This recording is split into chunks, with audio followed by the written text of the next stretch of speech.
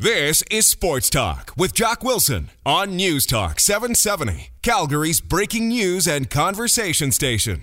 Us tonight on Sports Talk with Jock. So much to talk about. CFL regular season is over. We know the semifinal playoff matchups are set. Edmonton goes to Hamilton in the East. Winnipeg to BC in the West. We know Calgary and Ottawa, they're sitting back this weekend just watching because they will host the divisional finals. We know Saskatchewan, Montreal, and Toronto are planning for next year. So where do we start? So much to talk about tonight on Sports Talk with Jock. And Glenn, I guess we're going to start with Montreal because here is Al's president, Mark Waitman, as he made the announcement this weekend. Jim Popp will not be returning to the Montreal Alouettes.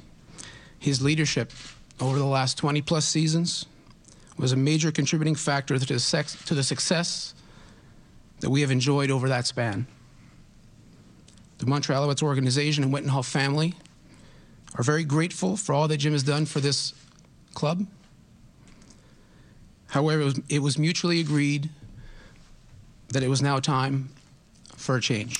Time for a change in Montreal, Glenn, and I can't say that I am shocked with the news. No, and it sounds like it was sort of mutual. And I mean, when they say mutual, it's not like one was just flat out firing the other and saying, the organization saying, that's it, we've had enough, goodbye, thanks a lot. It was a discussion.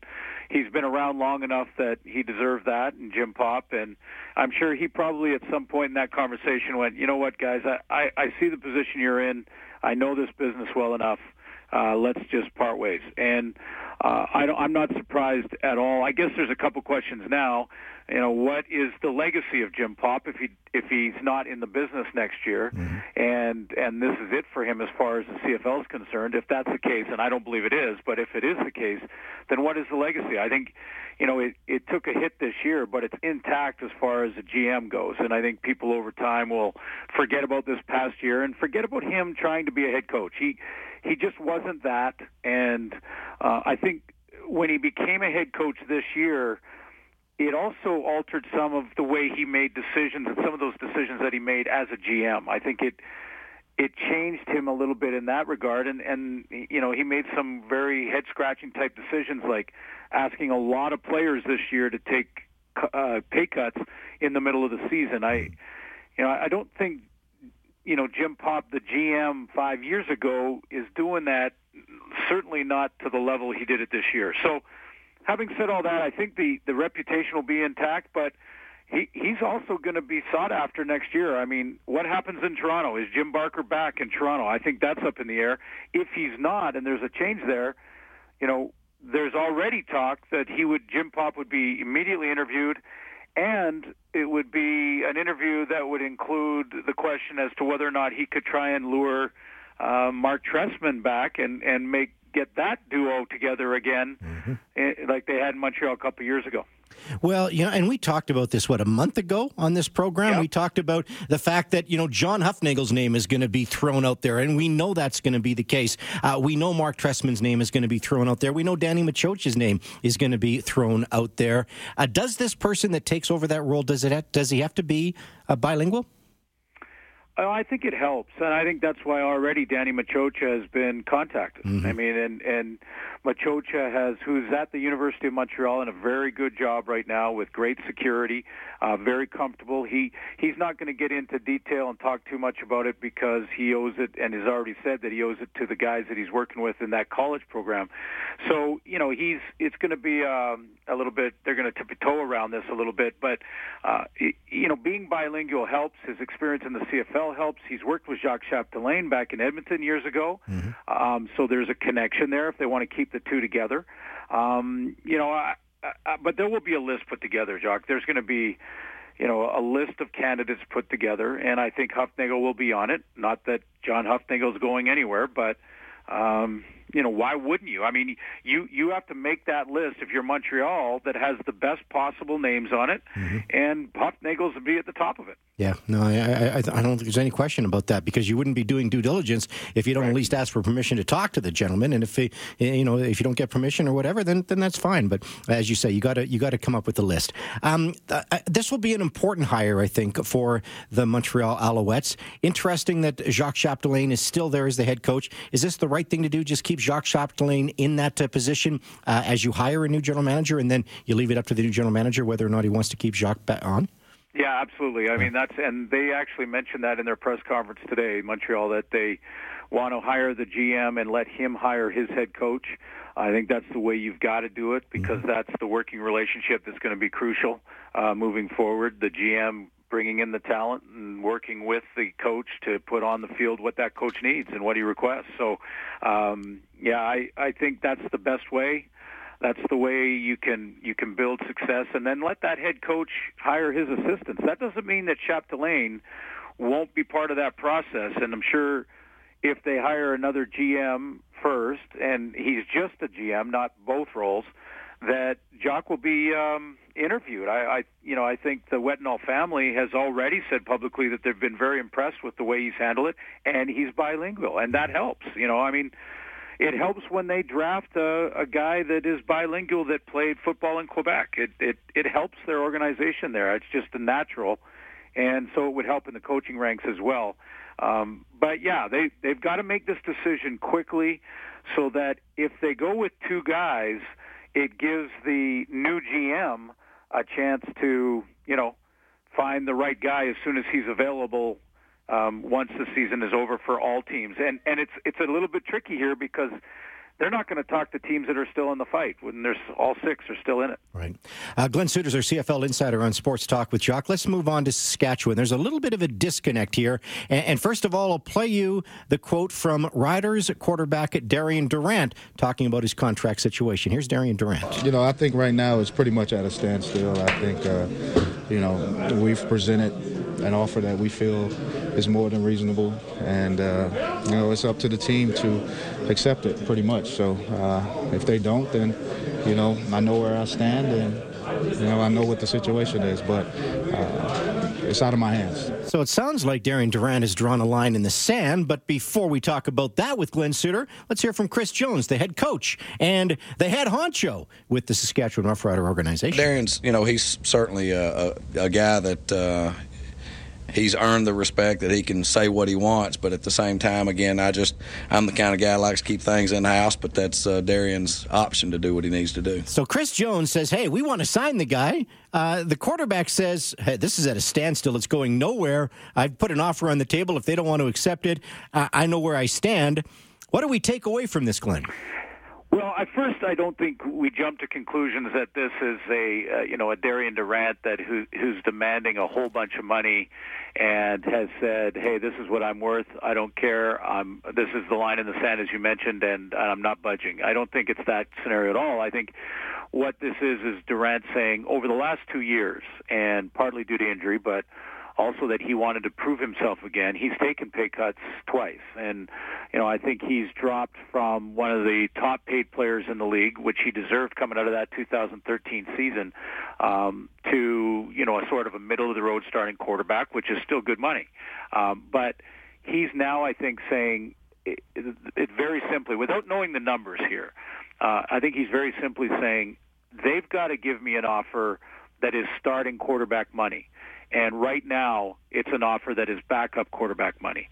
I think that's basically the line that he's drawing. He said, I think he's saying by this that I'm not going to go down to backup quarterback money, because even if you rank him number 9 in the league as a starter, let's say he's, in your mind, the 9th best starting quarterback in the league, just say, that's still starting quarterback money. Yeah. So, what the actual numbers are doesn't really matter, but basically a backup is getting half of what a starter is going to get. And I don't think Darian, after taking 2 pay cuts in a row, is going to go down to backup money so that the organization can see what they have and keep them in the fold and see what they have in the young guys. I don't think he's going to do that. I think he'll go to free agency, And, if you're a Rider fan that wants to see Darian back in the starting quarterback next year, I think you're becoming less and less optimistic that that's going to happen every day. Yeah, no, I think you're bang on, because that's where I wanted to go next, Glenn. The fact is, Chris Jones is saying all the right things, saying we want this guy back. We, have an offer on the table. We're doing everything we can to re-sign the quarterback. But deep down, I'm starting to wonder, and again, this is my own opinion, whether or not he really wants Darian Durant back. You start to get that feeling because of the way he answers it. He does say the right things. He said, we want Darian Durant back, and I'm paraphrasing, but it's not we're doing our best, and this is our guy. This is our starting quarterback. This is our, franchise player. It's not that kind of language. It's sort of we want him back. He's been a forever Rider. We're working on it. It's more sort of neutral discussions from their camp, from the teams, from Chris Jones. So I get that sense too, and I know there's lots of talk that Chris Jones is going to hold out till he can make a deal for James Franklin in Edmonton. Well, I got news for anyone that thinks that could happen this offseason. First of all, do you really think Ed Hervey, after the offseason and losing his entire coaching staff last year, that he is going to just say, yeah, if Chris Jones wants to make a deal with James Franklin, we're listening? You think he's going to do that?